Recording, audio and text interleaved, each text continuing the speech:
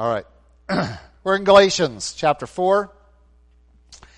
And we are entering into part of Paul's argument over why we are not debted to keep the law, why we are free from it. And he has been developing this in several lines of argument. And really, the book of Galatians, the more I study it, the more I see that it really forms sort of a foundation and the basic outline for much of the center part of Romans that we can just take out, and he just develops them and opens them up a little bit more in Romans. I find myself keep going into there, chapters 8, 9, 10, 11, into Romans. But this argument, of course, we see in Romans extensively, where Paul wants to develop the whole idea of the distinction between Abraham and the two covenants that are represented there by his children, the one that will follow the Abrahamic covenant, the one that will stand in opposition to it. And so that's where we are at in chapter 4, verse 21. Just to remind you of some of the previous arguments against the need to keep the law, that the Christian life is defined not by a set of rules that is imposed from the external. And so we do not go about and determine our relationship with God premised upon keeping a set of rules that other men can impose upon us, even though those rules may be given to us by God himself, hence the law. But rather that the law really brought us guilt, and hence didn't solve a problem, but it did give us a step towards the solution. Because without guilt, there's no repentance. There's no sense of a need. And so the law had its purpose is to teach us. Galatians tells us there that there's a tutor to tutor us in God's righteousness and our failure to meet that standard on any level, let alone on a level that we could describe as holy, holy, holy. And so we find that this condition of being under the law is really one of guilt and not liberty. It's not one of salvation. The condition of being under the law is one of condemnation because we can't keep it. And if we could keep it, why are there sacrifices? Every year after year, the sacrifices are going on. You've been studying that in Hebrews in Sunday school. And so we find that it was insufficient to really deliver anyone. And by going back to Abraham, we are able to pull out the fact that, Abraham didn't have the law. By going back to that position, we are bypassing the Mosaic law because we're going to a time before it ever was given. And so here come these Judaizers into the church saying, you've got to keep Moses' law, you've got to be circumcised, you're not getting into heaven. You don't have a relationship with God if you're not circumcised. And it's not just circumcision. It keeps going on and on and on. And pretty soon you have to keep all the law. And of course we are told by others that if you violate one law, you're guilty of all of them. And so we find that by going to Abraham, we're going to a time before the law. And in fact, really only one or two commandments. We have a series of them given to Abraham, but they were conditional. That is, they were based upon his circumstances. I want you to leave your mom, dad, get out of land of Ur, go to land. I'll show you. We talked about that this morning. And so that is a command, obey, and it's not something that he's going to continue to obey. It's not an edict for everyone then to get out of the land of your fathers and travel to a land that God will show you. That was for Abraham at that occasion. And we find also the instruction, the commandment for Abraham to offer his only son, Isaac. We see that later on. And we certainly have circumcision involved there at a later time as well. So when we find the commandments of God, they were not institutionalized largely for Abraham in any way that we can really identify. That really comes with the Mosaic covenant and that relationship. So Paul's going to take us back to Abraham. He wants to take us back to time before the law because he's the father of that the Judaizers would point to. They certainly keep talking about Moses, but let's go to one that predates Moses, who is the forefather of Moses. And let's find out what's going on there.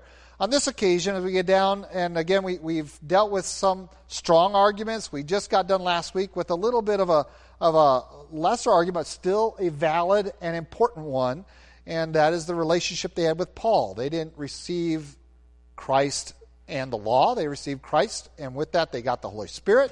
They got all the forgiveness. They became saints of God. They were part of the church. And if that could happen without the law, then why do you need the law now? And follow the example that Paul has given to you and the sincerity with which he brought the gospel with no personal interests involved. And so we come to verse 21, and he has a challenge now. Using Abraham, he's going to challenge the Judaizers that are in the region of Galatia and are causing these problems. Verse 21 reads, "Tell me, you who desire to be under the law, do you not hear the law? For it is written that Abraham had 2 sons, the one by a bondwoman and the other by a free woman. But he who was of the bondwoman was born according to the flesh, and he of the free woman through promise, which things are symbolic. For these are the 2 covenants, the one from Mount Sinai, which gives birth to bondage, which is Hagar. For this Hagar is Mount Sinai in Arabia, and corresponds to Jerusalem, which now is, and is in bondage with her children.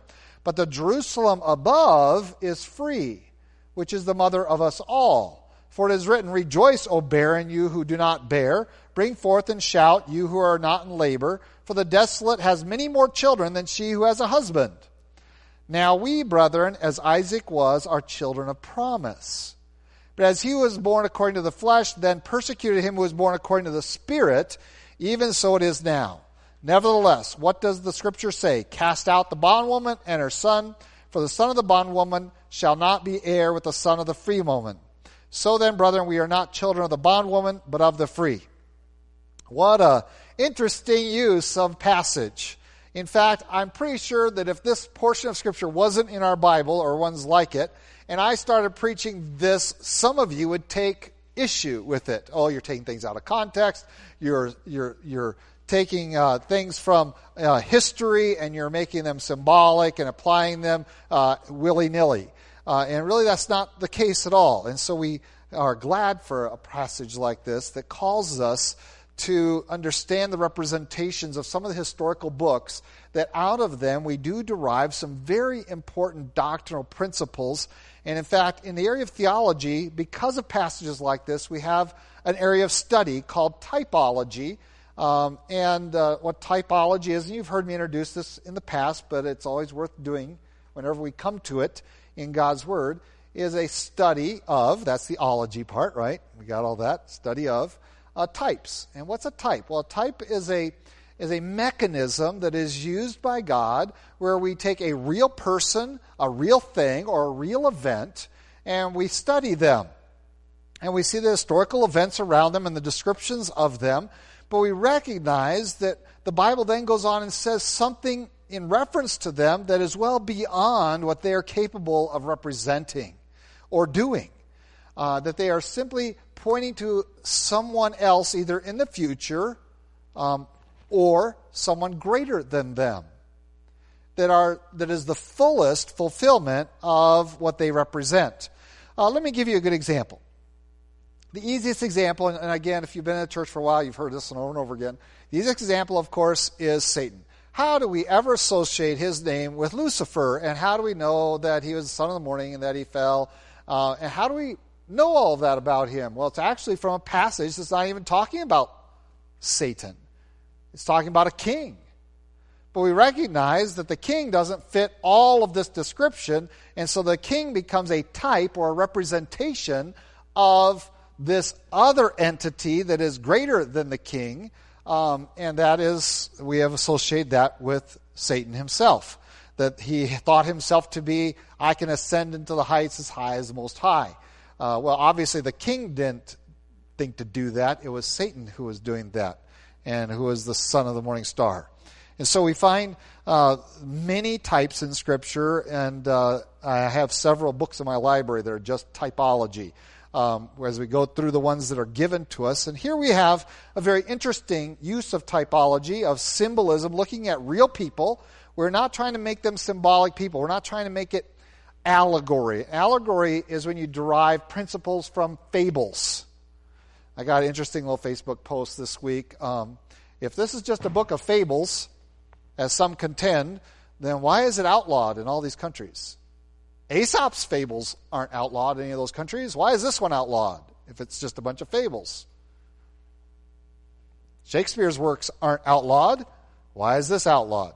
And so we're not talking about allegory where we make all of the historical books not true. In other words, that they were just made up stories to teach us certain spiritual or relational or just principles to live by. No, type is different. It says these are real people, these are real events, but they stand as representatives of other truth that has much greater impact than their historical event. And these are used extensively in God's Word, and hence all the study around it and the work on it. And so this is one of those instances. And so Paul's going to take these Judaizers who know the law, know the writings of Moses, which is Genesis, Exodus, Leviticus, Numbers, Deuteronomy. They know that inside and out, at least they claim to. And he's going to take them back to Abraham, and he's going to talk about two different covenants. And he's going to start making derivatives. He's going to take something that happened here, and he's going to press these types into the future. First of all, into the nearer future, and then into the distant future. So we start off with just one generation removed from Abraham, so we're talking about his children. And hopefully we're somewhat aware of the storyline here, are we not? Hopefully we are, of what occurs. God comes to Abraham, says, I'm going to make many nations out of you, and you and Sarah are going to have a kid, and Sarah's laughing. I'm an old lady. What's he thinking? And God says, why is she laughing? And Abraham says, okay, and I'll wait. And he doesn't wait. And Sarah says, certainly God's confused. We need to help God out. So here, take my handmaiden Hagar. And so the servant girl becomes the second wife of Abraham, if you will, and gives birth to the son Ishmael, and there's been nothing but problems ever since in that act of trying to do God's work man's way. And Paul says this is the act of the flesh. And that's not in terms of that there wasn't a fleshly facet to Isaac's birth, because certainly he was physically carried and born, and there was no immaculate conception there, or in any sense of the word. But it is the whole idea that on this occasion they did things man's way. Because they couldn't see past the limitations of this world and recognize that God can work what he chooses to work. And we take God at his word. And that's going to be very important to the argument. Do we take God at his word? That when we see in the scriptures, what must I do to be saved? Well, believe in the Lord Jesus Christ. Is he the rock of our salvation, or is it he plus the law? Do we accept God at his word or not? When Christ declares to everyone, Jesus declares, I have the fulfillment of the law. It is finished in me. I have met all of the requirements of it. And now I am your representative here. I am the one that's going to atone for your sins. I'm going to cover them. I am going to mediate between you in this new relationship. So do we take God at his word, or do we do it clumsily, got to help God do it man's way? And yes, it's much easier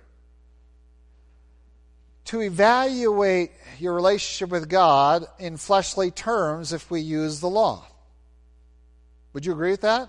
It's pretty easy to say, you broke this law, and therefore you don't have a relationship with God, and so therefore you have to give a sacrifice or something. You have to, do all this effort to keep the law, and here's this physical activity of circumcision. Here's these food laws, and you're going to persist in them. Here are all of the 10 Commandments. We lay them all out there, and we say, well, these are much easier to measure.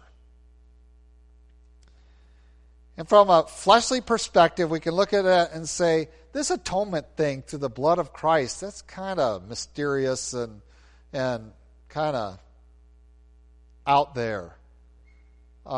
This stuff of keeping the law, I mean, this is hands-on, literally. Okay, this is hands-on. This is right here. You can see it, taste it, feel it, smell it. The law is fleshly in its nature. It is of this world. And so he compares that to the work of Abraham and Sarah, to trying to do God's divine work in the flesh, in the minds of men, in the limitations of flesh. And so they saw their own, her own body and its limitations, not seeing God's grandeur, and they make decisions built upon the flesh. And out comes Ishmael, the son of the bondwoman. And now, later on, of course, comes Isaac, because God comes and says no, and again, God comes and says no. Sarah's going to have a child, and I'm going to be back here a year, and you're going to have it. Oh no, can't let Ishmael stand before you, Abram says. Let him stand before you. I did it already. We worked our own deal here. Let Ishmael stand before you. God says no. That wasn't the plan. That's your meddling. That's you thinking fleshly thoughts and not recognizing that I'm God. And so he says, no, I'm going to come back, and it's going to be Sarah that's going to give birth. And of course, there comes Isaac. And Paul goes to the point of saying that the Holy Spirit had to be involved in that to overcome, not that we have another conception by the Holy Spirit in the womb of Sarah. That's not what we're saying. But the Spirit had to do a physical work in Sarah's body for her to be fertile again. And so this child becomes the product of a supernatural working of God in someone's life. And the imagery, the symbolage that he's going to try to draw out from this is now you have two ways. You have the supernatural way of God's intervention in your life, or you have the let's do it man's way that we can see, touch, taste, and our senses can address much easier, and there's less faith there. So, we're at the first generation after Abraham. Now he's going to project that type. He's going to say, here's the two mechanisms. There's the supernatural and there's the fleshly. Now let's take it to the time of Moses. So we're going to project into the period of Moses and then beyond. So what is Hagar? Well, Hagar is the law.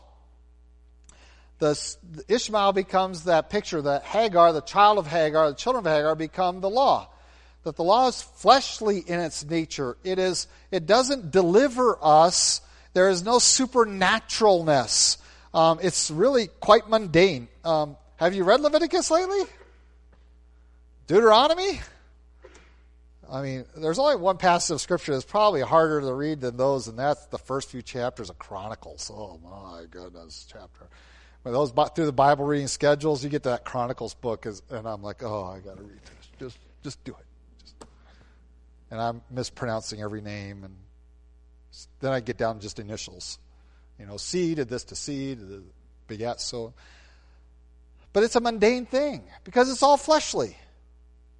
It's all the social laws. It's all stuff. You got to take a bath here. You got to make sure you do this to your food. You got to show up at the temple at these certain times. You have to present this for this sin and this for this sin and this for this sin. And you have all of the offerings. You've got all it is all flesh oriented, and ultimately it brings us into bondage. Because at the end, the result of it is we're enslaved to it. And there's no breaking loose. It doesn't save us. It doesn't make us more spiritual. It doesn't really bring us into a right relationship with God. Because as we've already seen in the book of Galatians, that happened by faith. How do we know that? We have lots of examples in the Old Testament. People who came into a right relation with God by faith who weren't keeping the law. I mentioned one this morning, Naaman. Did he get circumcised?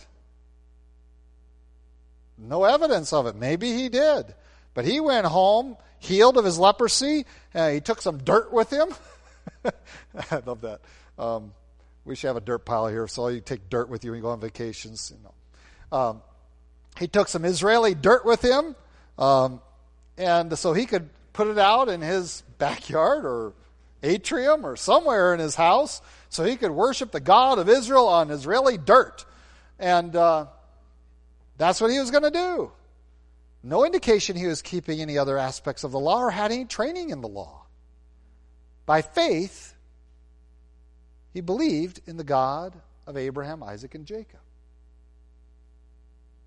And we see those examples. We have no indication that Nebuchadnezzar kept the law, but obviously becomes, by faith, a follower of the God of Abraham, Isaac, and Jacob. So we have multiple examples of that throughout Scripture. And so we know that Israel, by keeping the law, many times were in a condition of being rejected by God, even while they were doing the sacrifices, because they weren't doing it of faith. And that's what we've been studying in Jeremiah in the mornings, where this act, doing all the externals, all in the flesh, they were bound into that, but it didn't save them, because their hearts didn't fear the Lord. And so he has projected now Ishmael, Hagar, onto and said, this is the law. And he identifies her with Mount Sinai, where that bondage occurs. And then he projects it even further. So now we've gone from one generation to a few hundred years later, in this generation that received the law and the bondage that we have under the law at Mount Sinai. And now he's going to project it all the way into the church age, a few thousand years later. And he says, this is Jerusalem today. Jerusalem is Hagar? This is radical stuff he's writing to them. This would have been so offensive to almost every Jew to read this analogy that he's just given. Jerusalem is the city of the bondwoman. This is Hagar's city? But he's projected into the church age. And remember what Jerusalem was like. We just got done with our study in Acts, and what did we find out about Jerusalem way into the church age? They were all zealous for the law, James told them. Don't make any waves here, Paul. Do you see how many Jews have come to know Christ, and they're all zealous for the law? Paul's like, and then a few years later, Jerusalem is gone. God allows the Romans to destroy her. But at this point, Jerusalem is still in existence. He points back and he says, yes, Jerusalem is the place where they're still binding everyone to the law. They're still zealous for the law. Like the bondwoman. They're still doing it in the flesh because they haven't recognized the supernaturalness of our salvation. And so it's the free woman that we are. We, and by we, he means believers, whether they're Jews, Gentiles, slave, free, male, female. He's not really talking about who birthed you or where you live. He is talking about we, the church. So, we, the church, represent something supernatural. And so what does he do? He takes this and he projects it. And I'm going to insert a projection because he doesn't stipulate it here. But we do know that there are two covenants. And then he's going to reference another Jerusalem. So he says, the Jerusalem on earth, that's the place everyone's zealous for the law, and you're bound there. It's fleshly. But we're representing a different Jerusalem. So let me fill in one empty space in this analogy, okay? So he's taking it one generation. So we have Ishmael over here. We have Isaac over there. Ishmael, bondwoman, points to Sinai, the law. And we're talking about all the fleshly stuff, the law, the mundanes. All right? What he doesn't include in the list is this part of Isaac. Now, where does Isaac represent in this period of Moses? Well, remember what the tabernacle and eventually the temple, what it all was from. These earthly things weren't designed based upon earth. What was Moses given access to see? He was given access to see heaven. And all the facets of the town, even, not that there are animal skins of certain colors in heaven, but he saw the spiritual, he saw the supernatural, he saw the heavenly temple. And he was to build things that were according to them, that were like unto them. And so that was your pattern, and now you're going to make this pathetic little copy here on earth for your worship. And so here Isaac representing the free, the supernatural, God's intervention work, where he has to come in by his Spirit and rejuvenate a womb that's been dried up and made it fertile again. Now comes in, and it is a representation of the heavenlies, of the supernatural that Moses was told to copy. Here's what it looks like up in heaven in its perfection. Now you go down, and here's the instruction manual on how to make your pathetic, earthly, fleshly copy of the tabernacle and then the temple in this little burg, eventually, of Jerusalem. Well, he's going to now project the Isaac branch of this type to the church age. Just as Moses was copying the heavenly temple and tabernacle, now he says in verse 26, we are part of the Jerusalem above. Our allegiance no longer is to that city in that country at that location. Our citizenship isn't there. When we accept Christ as our Savior, we don't have allegiance to the city of Jerusalem and to the nation of Israel.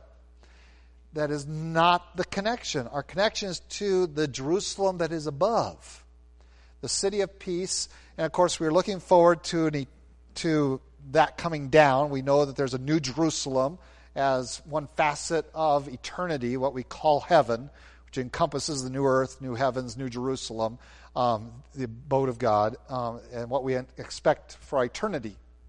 So that's our membership. Our membership, our citizenship is into the spectacular heaven, the Jerusalem above, that the new Jerusalem is our allegiance. That is what we serve. We don't serve the bondage Jerusalem, the fleshly Jerusalem, the one that's here on earth that's bound to these walls and these buildings and this terrain. And then he takes another passage. He's going to talk and develop the idea of why is it that there's going to be more people in the New Jerusalem than the children of Abraham physically. And again, we have this distinction between that's of the flesh and that which is of God. Here we go.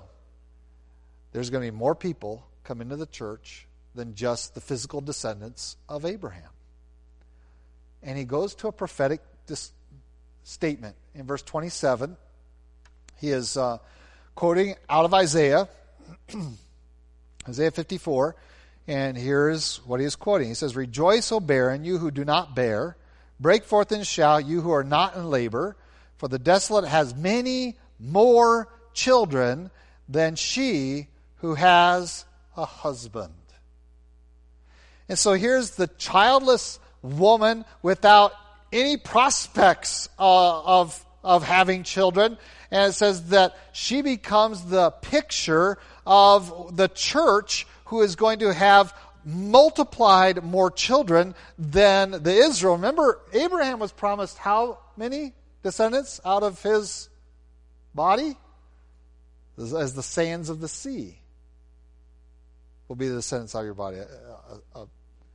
Idea there of the quantity. But here he comes, he says, listen, this barren one. And again, he's tying this back really to Sarah, who was at that time barren, and from a fleshly perspective, without God's intervention, childless and unable to give children, is become full of children. And the church is going to have many more, not just in terms of the quantity, but the breadth. There's going to be all these people groups coming into the church, not one here or one there like we saw in the Old Testament, but entire communities, family units, entire people groups will be coming in, and so that we have all these people. And what are we? We are the children of promise. We are the supernaturally born. We are the ones that God has intervened on behalf of. And so, by God's divine intervention, Sarah has a child, Isaac. He is a child of the promise, and this is our lineage. So, earlier, remember in Galatians, he talked about you were all sons of Abraham. Well, now he wants to be more specific. Okay? Let's go one generation later. You're all sons of Isaac. This is, by the way, a big deal in our world right now with all of Islam, right? They all claim to be children of Abraham too. All those Arabs. Through the line of Ishmael. And they've just extracted Isaac. What Muhammad did was he just extracted Isaac from all the stories and inserted Ishmael in all the stories, and wham! They had the entire storyline with Ishmael going up and Abraham getting ready to sacrifice him on the mountain and not Isaac, and on and on. And so Paul is very clear. We are not children of the bondwoman. We're the descendants not only of Abraham, but we are descendants of Isaac, in the sense that Isaac represents the promises of God and the supernatural intervention of God. And that defines you. You're not defined by a list of rules you try to keep or physical description. That doesn't define a Christian. Oh, you're not much of a Christian. Look, and when I was growing up, in fact, in my alma maters, both in college and in seminary, Christian men didn't wear beards. In fact, it was against the rules of the institutions I went to for me to look like this. So let's see here. Justin, Scott's trying. Yeah, pretty much all of you guys. Facial hair, oh, you're not Christian at all. Had to be clean shaven, haircut above the ears. And but my school at least did say, well, this is just our preference. This isn't the law, but this is our preference. And they're really making that preference because there are a lot of churches that were holding those kinds of standards, said this is what a Christian young man looks like. Never mind that Jesus wouldn't have met those standards, because he obviously had a beard, he had it pulled out. Can't pull out a beard that's been shaved off all his life. And so, and by the way, both those institutions today allow men to have beards. And that's just cultural stuff, which is silly that we have these external descriptions of what Christians should look like, when what a Christian really looks like is someone who has the wondrous working of God's intervention in their heart.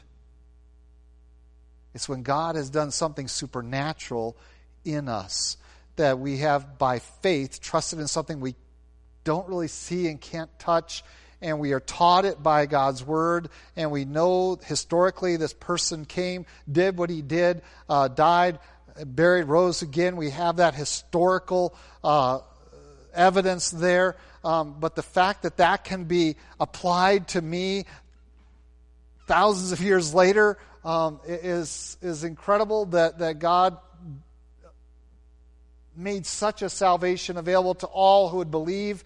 And we recognize that this is a heavenly thing. This is a God work in us, and it's not us earning it. It's us receiving something that God has done, that we allow Him to intervene in our life, to forgive us of our sins, to call us holy when we're not holy, to make us children of God with all of the promises of God given to us, waiting for us to lay hold of them by obedience to God. And so we are new creatures by the divine intervention. And so we are the children of Isaac. Not just the sons of Abraham, we're the children of Isaac. We have the promise. We have divine intervention in us, and it's not us trying to work it through the mundane fleshly activity to earn it. And it's sad to look through church history and see how many times the mainstream of the church has been pulled back to some form or another of fleshly work as the premise and the definition and the appearance of being right with God. That you have to wear these certain beads, you have to carry this certain Bible, you have to pray these certain prayers at certain times in your life, you have to participate in these certain events, and we see large numbers of quote-unquote Christian churches that are holding to this similarly. And there's no external, mundane activity by which you can get rid of your sin. You can pray as many Hail Marys and Our Fathers as you want, and it will not deal with one of your sins. In fact, you've just added to your sin list. Because now you're denying Christ's completed work on Calvary's cross. You're denying divine intervention as the means of salvation. You're being a child of Hagar. You're being a descendant of Ishmael, not a descendant of Isaac. Of freedom and of promise. And so, again, now that we have these two, and here in the church at Galatia, both groups are represented. And Paul says, what do you think is going to happen when both show up in the church? You're going to have conflict. Why? Not because Isaac was messing with Ishmael, but because Ishmael was messing with Isaac. And that's why God says, you listen to your wife, Abram, and you drive Ishmael and his mom away. I'll take care of them. I've got plans for them, and he intervened on their part, and he fulfilled his promises, which is another whole lesson on the working of God in consideration of the foolishness of men to think in the fleshly terms only.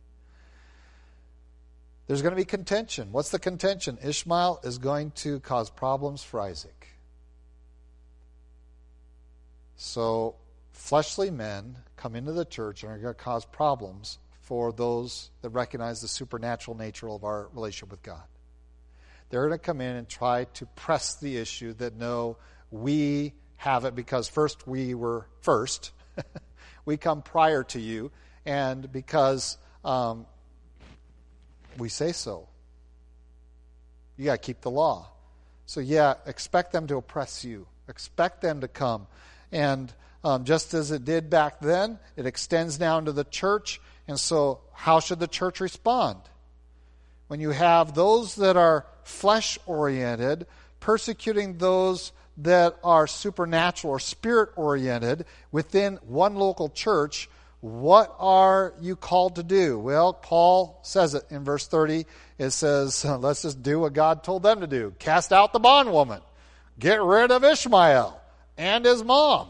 Get those that are so committed to the flesh and cannot see the supernatural nature of our relationship with God and its intended liberty in life that we're going to talk and define and be careful with later. We get into chapter 5. Get them out. They aren't the same. They're different. Separate yourself from them. Remove them. Maintain who you are in Christ. Don't let them come in and destroy that, because they don't really grasp it fully. Now, I want to remind you that the people he's talking about many times are called Christians even by the Bible. These people are believers. And so there is a facet here that Paul's trying to reach them as well. But there are those within that, the leadership within that Paul calls false teachers who aren't believers. And distinguishing between those is kind of tricky, isn't it? Well, what do we have to do now? We have to go in and say, well, are you adamantly committed to this to the point that you're unteachable? Now we have to identify you as committed to falsehood, and we're going to ask you to leave. But if you've only been taught this all your life, and this has been what you've been inundated with by others, but you believe in Jesus Christ, then we welcome you here, and we want to teach you chapter 5 of Galatians. We want to help you discover the liberty that you have in Christ, and also the parameters of that liberty you have in Christ. We want you to realize the supernatural working of God, and that alone defines your relationship with God.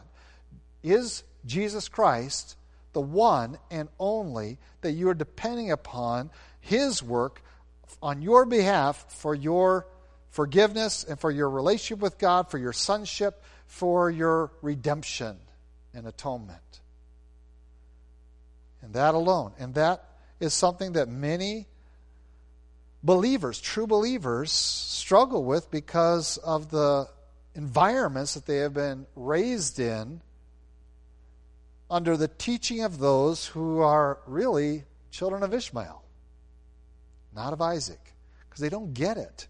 It's not about externals that we hold people to. It's about your heart and what exudes out of it. And I can't change your heart. I can make you conform to a bunch of laws and hold you to it and bash you over the head if you break any of them, require you to crawl on your knees somewhere to make penance for it, but it's not going to change anything, and it's the flesh. Rather, we're going to call you to a level of righteousness and liberty that can only be attained by divine intervention, and that's what God offers. I'll intervene. I'll make you a new creature and make all things pass away and all things become new. And we want to lead people into that truth. And that's what Paul is talking about here. So we're not just going to say, oh, if you're an illegalist, get out of here. We want to distinguish between those. And you're going to encounter people that this is all they've really known. And to be very patient and careful and also thorough in teaching, but also recognizing that if there's just this adamantness that it's just time for you to go away, we're going to just recognize that you're a child of Ishmael and you just can't get your mind out of the flesh and into the spirit. That it's about a heart relationship and not these externals. Well, I've gone late tonight, so 5 minutes. So let's have a word of prayer, and we'll continue next week and into chapter 5 of Galatians. I'm taking pretty large chunks for me, I know. You're probably not used to me taking this large of a chunk, and I'm doing the same thing in Jeremiah because that's a huge book. But it's a single argument, so we need to look at that in that fashion. Let's pray. Lord God, we thank you for your love for us, and thank you again for your word. And we thank you for intervening. We all think we got ideas of what it takes to please you, but we would fail. And we thank you that you sent your Son to do the impossible for us. And Lord, we rejoice in the promises and the liberty that are ours because of your work, and that we by faith can receive all of it. And Lord, we just tend to get trapped sometimes into the flesh because it's so handy. Lord, help us to see the heavenly side of your work in us and allow you to do that work even when it goes beyond our understanding and our experience, that we might truly trust in you to do not just the impossible, but many times just the improbable or the unexpected. That we might wait on you to work in us your purposes to your glory. In Christ Jesus' name, amen.